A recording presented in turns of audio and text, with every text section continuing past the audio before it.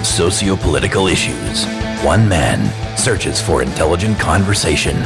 From Dedham, Massachusetts, the birthplace of modern democracy, this is You Don't Have to Yell, with your host, Dan Sally.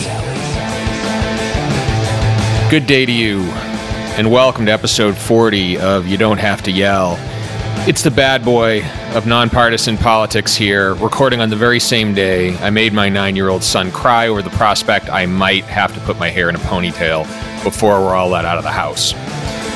Now, one of the best things to come out of the current pandemic is the fact that it's been easy to forget that 2020 is a presidential election year, and yet, in 6 months, we'll all be headed out to vote in some form or another. And this begs the question, how well prepared for the 2020 election is our voting infrastructure? Now, to answer this question, as well as numerous others about the general state of elections in America, I called in voting security expert Jenya Coulter of the U.S. Vote Foundation, who was kind enough to join me while resting in place with her son. Now, Jenya's also precinct clerk for Polk County, Florida, so she's intimately familiar with how voting is handled at the most local level. A process I learned that involves boats, helicopters, and can be derailed by glitter pens. You're gonna have to listen on to figure out what I'm talking about. I'll be back at the end with closing comments. And now, are you from Tampa? Is that right? No, actually, I was from Southern California, and then I moved to Florida a couple of years ago. Oh, nice. Yeah, my family and I just actually booked a trip to Anna Maria Island for July. It's beautiful. Yeah. I go there every August. Oh, you do? Oh my God. You and I are probably there at the same time, because what happened with us is, so I have 4 kids, and typically what we do is I'm up in Boston. So, typically what we do is what every family from Boston does. We'd rent a house on Cape Cod and go there for a week and just kind of enjoy the beach. And there was one year where we kind of moved a little too late. And so there weren't any houses big enough to fit us all. And so that kind of met our criteria. And so my wife had spent time down in Longboat Key when she was little. And she said, well, why don't we look down there? And so we looked.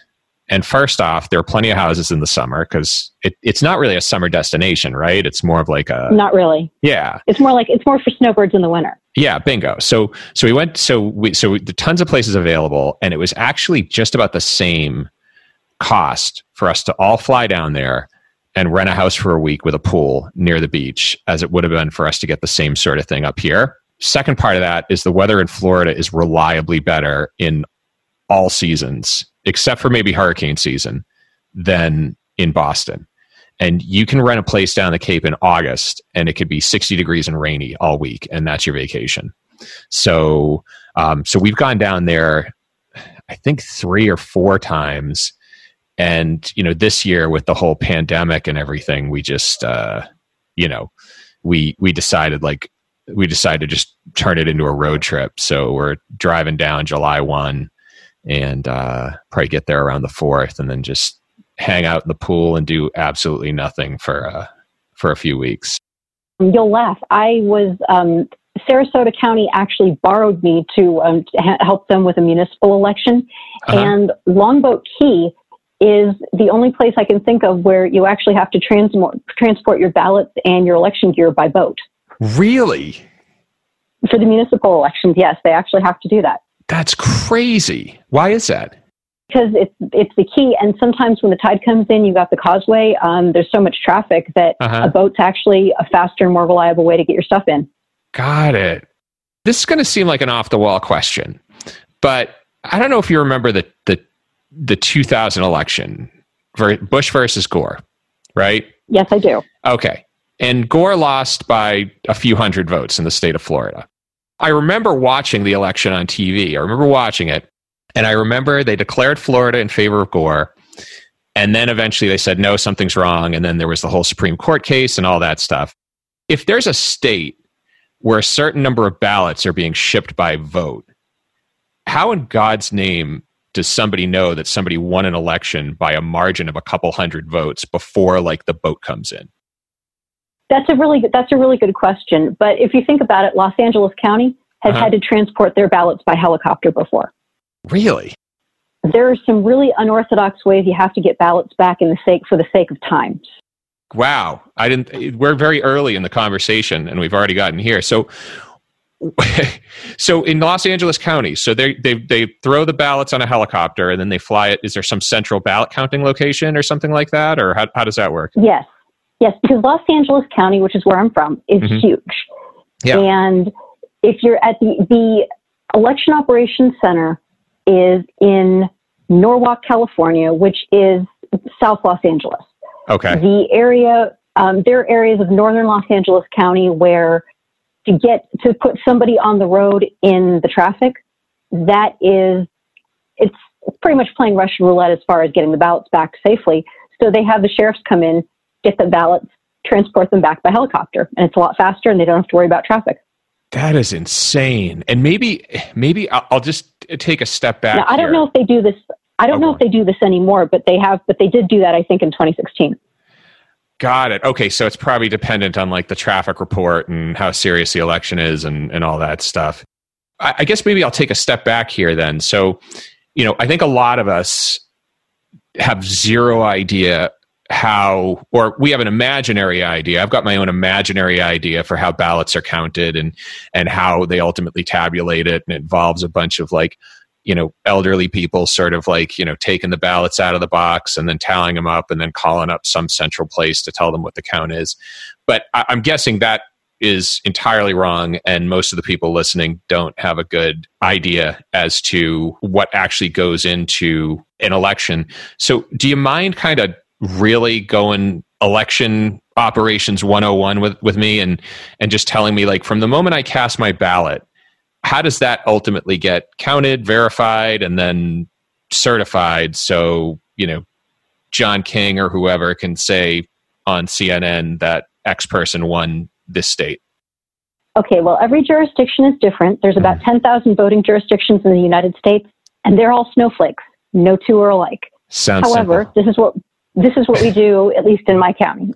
So when a voter puts their ballot in, we have a precinct count ballot scanner that scans and tabulates their vote, lets the voter know that their vote got cast. We hand them their I voted sticker, and they're out the door. Mm-hmm. So at the end of the night, what happens is I run a tape, and that lets us know at least what our precinct's results are. Mm-hmm. And those results are also transmitted via modem over to the election office. Mm-hmm. So they have an idea of what to expect. We pack up the ballots, we bring them back to the operations center, and at the operations center, all the vote by mail ballots are in the process of being tabulated on the DS850, which is a ballot scanner that has the same mechanism in it as a baseball pitching machine. Okay. This thing can scan, I think, 2,500 ballots an hour. So it's out stacking the vote by mail ballots and tabulating those. And then all of the early voting ballots and the precinct level ballots get run through the scanner again, just so they can make sure that everybody's totals are correct. Okay. And then and then the county can report their results to the Secretary of State. Secretary of State can put their results out on the website. And so that's for your town or for your county? For the county. Okay. Are the districts or are the voting procedures, are they done typically on a county level across the country, or does that vary too? Wisconsin is one of the outliers. They do think elections there are run by municipal clerks. Mm-hmm. So they actually have, I think, almost 1,900 separate jurisdictions just in Wisconsin. But for the most part, elections are done at the county level in the United States. Okay. And so I'm just, thinking, as you're saying all that, you have 10,000 different districts with 10,000 different rules. Are there inequities in the system then because of that? Or is it just that each system, each county or district has to figure out the best way for them to get the proper results to the proper people? I think it's a little of both. Okay. I have to ask this because you brought up the helicopters, you brought up the boats. What's the weirdest system out there? Or do you have one? Is there one municipality that just does things so far out of whack with everybody else? Well, it's not that anybody does anything all that out of whack. It's just that there are certain things that they do in other states that I'm like, you do that in your state? And I just can't imagine it because I'm so used to how things get done in Florida. Yeah. for example, when the ballots go back to the election office at the end of the night, me and my second in command are the one who transport them. Okay. And so that way we maintain a consistent chain of custody. Now, in Alabama, the sheriff and the probate judge come in, they take the ballots from the election workers, and the chain of custody has another link in it. I'm just like, oh my God, really? Yeah. But, again, I'm not in Alabama, so. Yeah, and I guess the idea would be the more times that changes hands, the more room there is for some sort of malfeasance to go on. Is that right? Well, not just malfeasance, but just there's two laws that apply on election day. Yeah. Murphy's Law and the law of unintended consequences. Okay. Anything that can go wrong will. And you would be amazed about all the little things that can happen to a ballot, that can go wrong in getting a ballot scanned. Yeah. Sometimes boxes of ballots go missing because of malfeasance. Sometimes they're accidentally left under a table and nobody thought to check under the table. Yeah. And this was a big thing that was highlighted during Bush v. Gore, because they had the hanging chads and they had all these different issues that popped up that really created a lot of confusion around who the actual winner was. And so, I think it's probably fair to say that our system is not generally well equipped for that close of a margin. Is that fair? That is completely fair to say. And the other question, there are elections that have been so close that they literally had to decide with a coin flip, or drawing straws, or drawing from a deck of cards. Absolutely nuts. So, obviously every district sort of has its own, unique way of doing things. Are there any sort of overarching issues that you feel could be addressed to positively impact our process? Okay. Now, I do think that some states have overly restrictive absentee ballot request rules, and they don't need to be that harsh. Okay.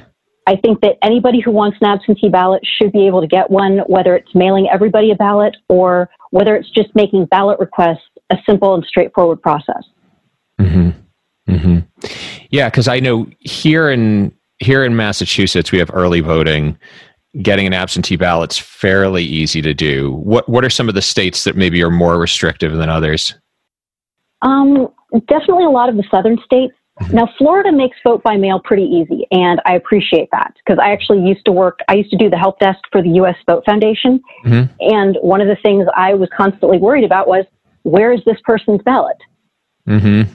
So I think that Alabama is a little difficult. Georgia can be tricky. I know Mississippi makes it almost impossible. And North Carolina used to make it. North Carolina, unfortunately, may have to tighten some of the restrictions because of the thing that happened with McRae Dowless and the Mark Harris campaign in North Carolina's 9th District. That was genuine absentee ballot fraud. So they're going to obviously have a knee-jerk reaction. Is there any, and who does that typically hurt as well? It depends. It can definitely hurt people who are living with a disability, and mail voting is the simplest way that they can get a ballot out. It certainly hurts voters who are elderly, and it hurts voters sometimes who are minorities and college students. One of the things I have on my Twitter account is my MAP kids know that even if they're at college, they can send me a DM and ask me what they're supposed to do to get their ballot. And I'm happy that I have the resources to be able to answer that. Because when you're a college student, there are very different rules as far as domicile and residency. And sometimes these kids are going, where am I a resident? Where does this get sent to? How do I update this with the election office? Texas makes it very difficult for students who are out of state. Although in state, I think it's a little easier. Yeah. And obviously, I think this is going to sound like a dumb question, but is there some amount of political calculus that goes into that?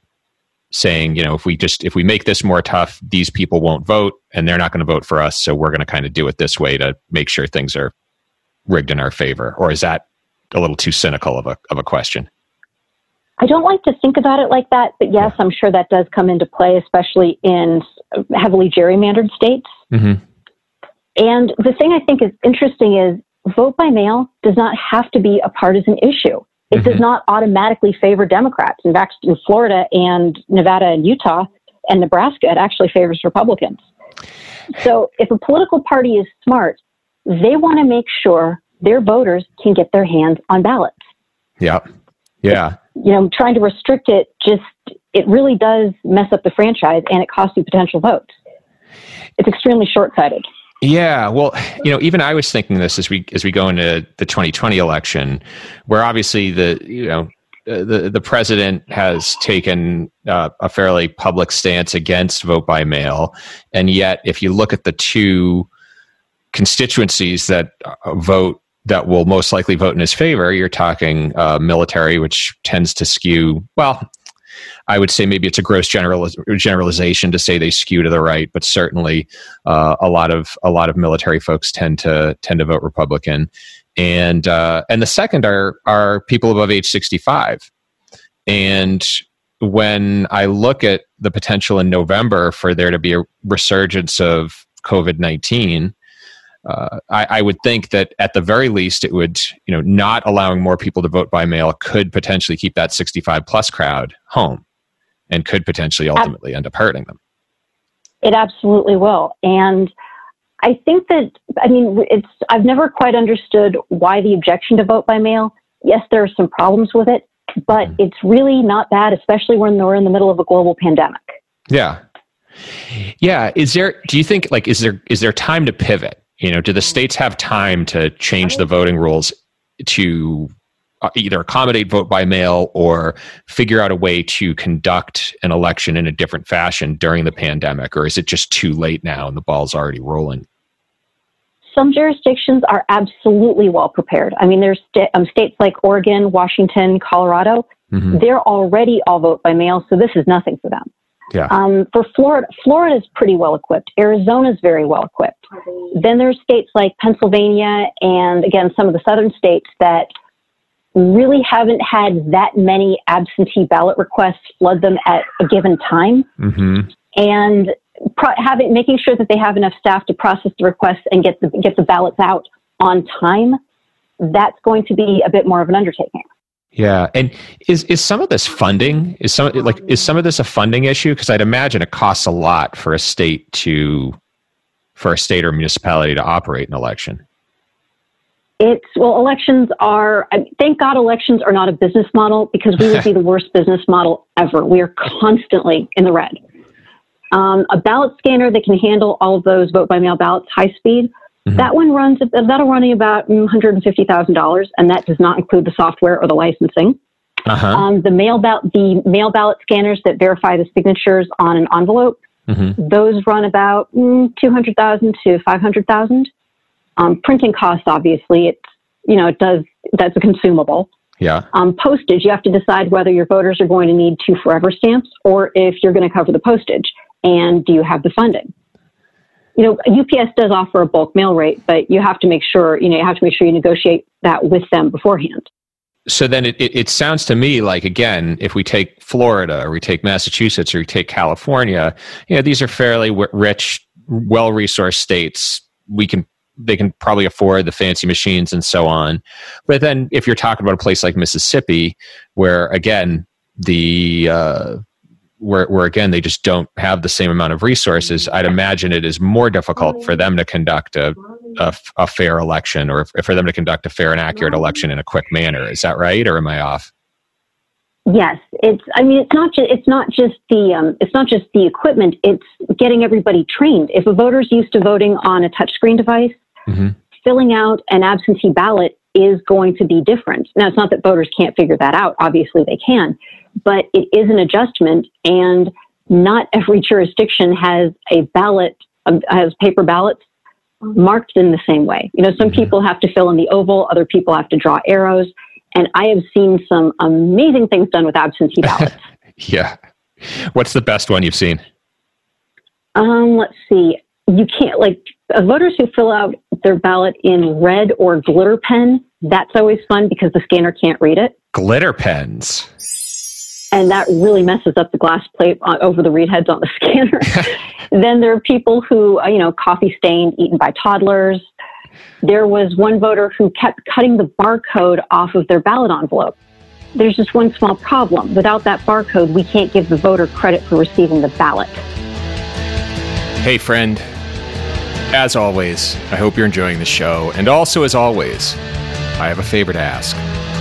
America's two parties are like Coke and Pepsi. They're both pretty much the same, and you'd be better off with neither. And it's been my long-held belief that electoral reform and proportional representation are the cure for the dysfunction in Washington and the corrupting influence of special interests. It means that parties have to govern towards the center, and it opens up the door for more additional parties to come and introduce more diverse viewpoints. And if you believe in this cause, I'm going to ask you for two things. Number one, subscribe to this podcast and share it with everyone you know. Only 38% of Americans feel the two-party system does a good job of representing their interests, so I know there are a few more people out there who need to hear this. Now, number two, start a conversation with me on Twitter, YouTube, Facebook, or on my website, ydhty.com. It's lonely here in lockdown, and I think the big Gino has been blocking my number. So, with that out of the way, back to the show. I'm loving the glitter pens. I still remember the time a voter filled out their ballot in red pen, and I literally had to dig through a stack of probably 2,800 ballots. Of course, it was in the middle to find this ballot, and it had to go to a different department to get remade so the scanner could read it and the voter's vote would be counted. Yeah. And so, I know we keep going back to Bush v. Gore, but I just keep on thinking about how this would all work out in the instance of a tight election. And I think one thing I'm wondering is, do we do a disservice to, especially big elections, so presidential elections, congressional elections, federal elections, do we do a disservice to them by having this sort of up-to-the-minute coverage of results? In a lot of ways, it certainly doesn't help. One of the things that made Florida so complicated in 2000 is Florida is in two separate time zones. Mm-hmm. Part of the state's in Central Time, like around the Panhandle, and then the rest of us are on Eastern Time. Yeah. So when people say they want the results at 7 p.m. Eastern Standard, the folks in the Panhandle still get an extra hour to vote. It's like don't harsh their mellow, please. Mm-hmm. And I remember that was a big. Argument on the side of Bush was that I want to say it was Dan Rather, if not every network, had called Florida in favor of Gore when polls in the Panhandle were still open, which tends to be a little more conservative. And again, when you're talking about a margin of error of hundreds, that can have a real influence. So it's super interesting. I mean, I don't think there's any way. I don't think there's any way to regulate media coverage of it, but it is interesting to think of the pressure that puts on election officials to get a count early and get a count right away. The media has conditioned everybody into instant results. Mm-hmm. Now, with the way election models are going right now. Mm-hmm. I don't think that that's going to necessarily be the most realistic proposition. Vote by mail takes a while to count. Actually, by law, I don't think you can start tabulating mail ballots until 7 p.m. on election night, at least in Florida. Mm-hmm. So there are other states that Wisconsin, the Wisconsin election, they were smart. They did not do a long, protracted vote counting like states like California did. Mm-hmm. They just said, look, we're going to give you the results on this day, deal with it. We're not releasing partial results. And so when they released the results a week after the election, they had complete results. Everything was ready to go to certification. And I think as far as reporting goes, they did a really good job. Yeah. Do you think more states should kind of follow suit there and maybe not feed the, I don't want to harsh on the media here, but kind of not feed the 24-hour news cycle and say, you all are just going to have to wait until we're sure about this thing? I would absolutely love to see that. But, unfortunately, the media would probably take some offense to that. Yeah. Yeah. And the whole point, here's how you know it's a good election. When you don't wind up on the 6 o'clock news. Yeah. Yeah, exactly. Yeah, because I do think that, look, like in some instances, you can predict it fairly quickly. Again, my state of Massachusetts, who is going to win a Senate race or who is going to win a congressional race is never up for question here. It is going to be blue up and down the line. That's kind of just the way it works. And so I have no problem if the exit polls give a 25-point margin to the victor for them broadcasting that. That's reasonable.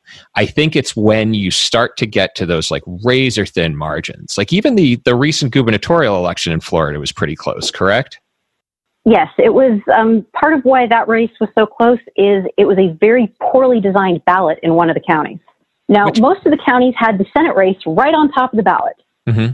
And one of the counties in the South had the Senate race all the way at the bottom of the ballot. And it brings new meaning to the term down ballot race, except This was supposed to be the marquee race. I've got to bring out my cynical side again here. Like, I just feel like a system like that, a system where each county designs its own ballot, would leave a ton of room for, let's say, somebody a little more powerful in the state with connections in a particular office to design or influence the design of a ballot for malevolent purposes. This is me from the outside, not having been involved in counting ballots and designing ballots, anything like that. Is there any truth to that conspiracy theory, or do you feel that falls more on the highly unlikely side of things? I would say that might be weighting a little more into conspiracy theory. Okay. Ballots are tricky to design. On their best day, they are hard. Mm-hmm. And unfortunately, there are no magical ballot fairies that wave a magic wand and poof, perfectly designed, laid out, proofed, and printed. Yeah. It just doesn't work like that. Yeah. So ballot design, a lot of times, they're trying to do something that makes the ballot more accessible or readable for voters, or it improves the space consideration. And law of unintended consequences, it creates another problem. I think a lot of us, too, are conditioned to kind of seek out the worst possible answer for why something happened the way it did. And I think a lot of Americans operate under the perception that elections are designed to favor a specific party. But what I'm picking up from you, it sounds like really the system is far too dispersed and far too varied and far too local for there to be any sort of widespread conspiracy to rig a vote in someone's favor. Am I hearing you correctly, or am I wrong? I'm not going to say that the potential for rigging doesn't exist, mm-hmm. but for the most part, a lot of the issues with elections, as far from at least on the ground level, mm-hmm.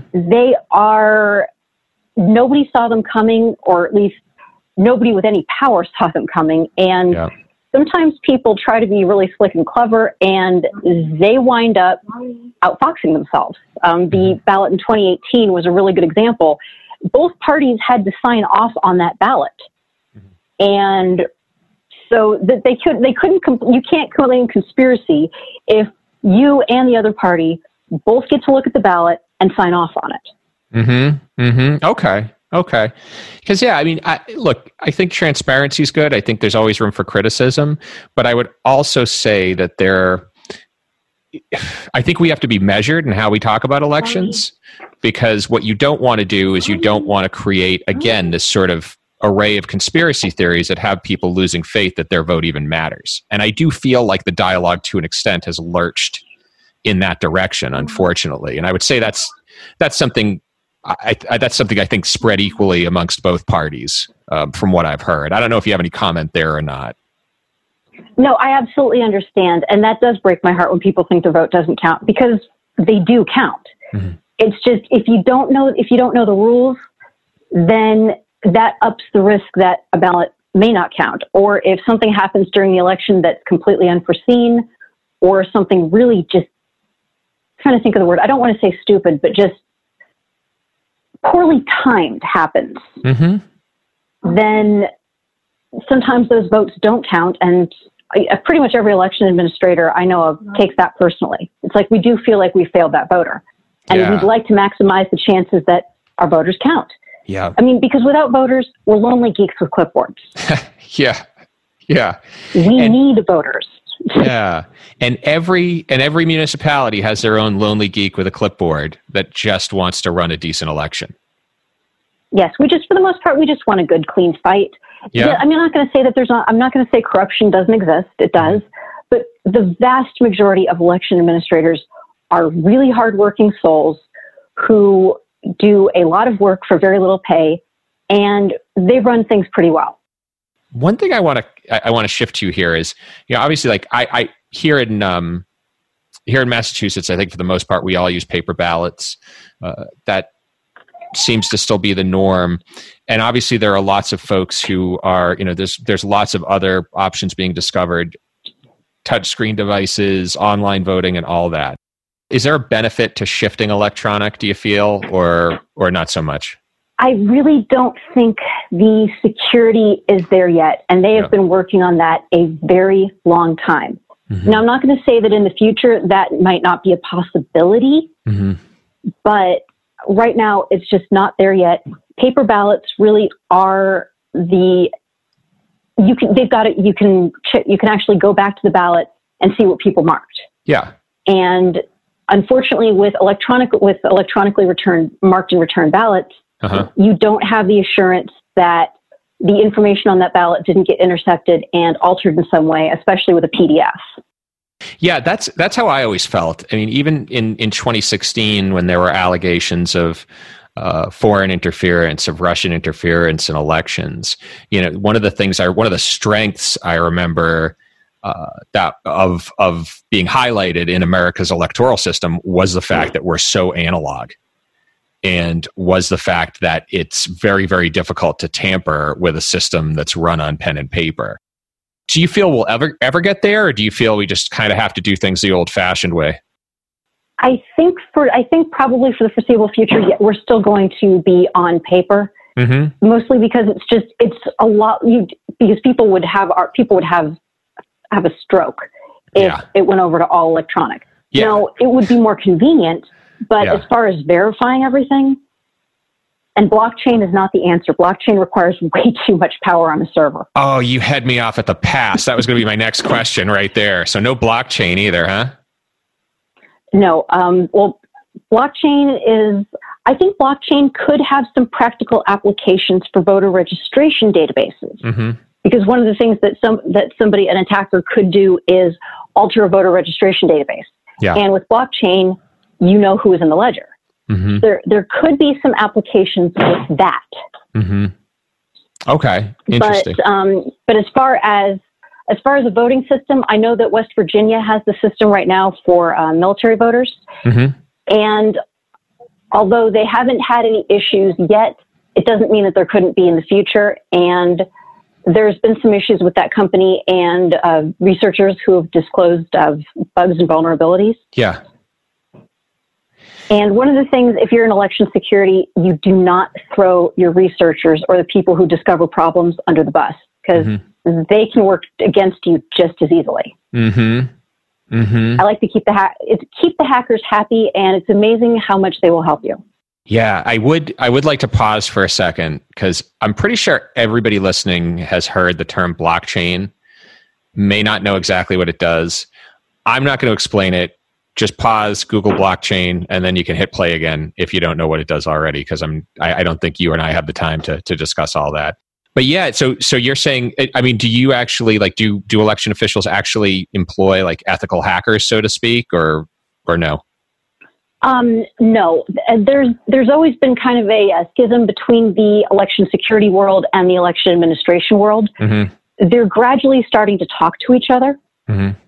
But for the longest time, neither side trusted the other, and for good reason. I mean, a lot of the folks who were finding vulnerabilities were acting outside of a legal capacity, and they ran the risk of getting sued by multiple vendors. And that's never, having to deal with a huge lawsuit, never fun, especially when you're like a mild-mannered hacker and you've got a huge voting machine vendor on your tail. Yeah, I could see that being a problem.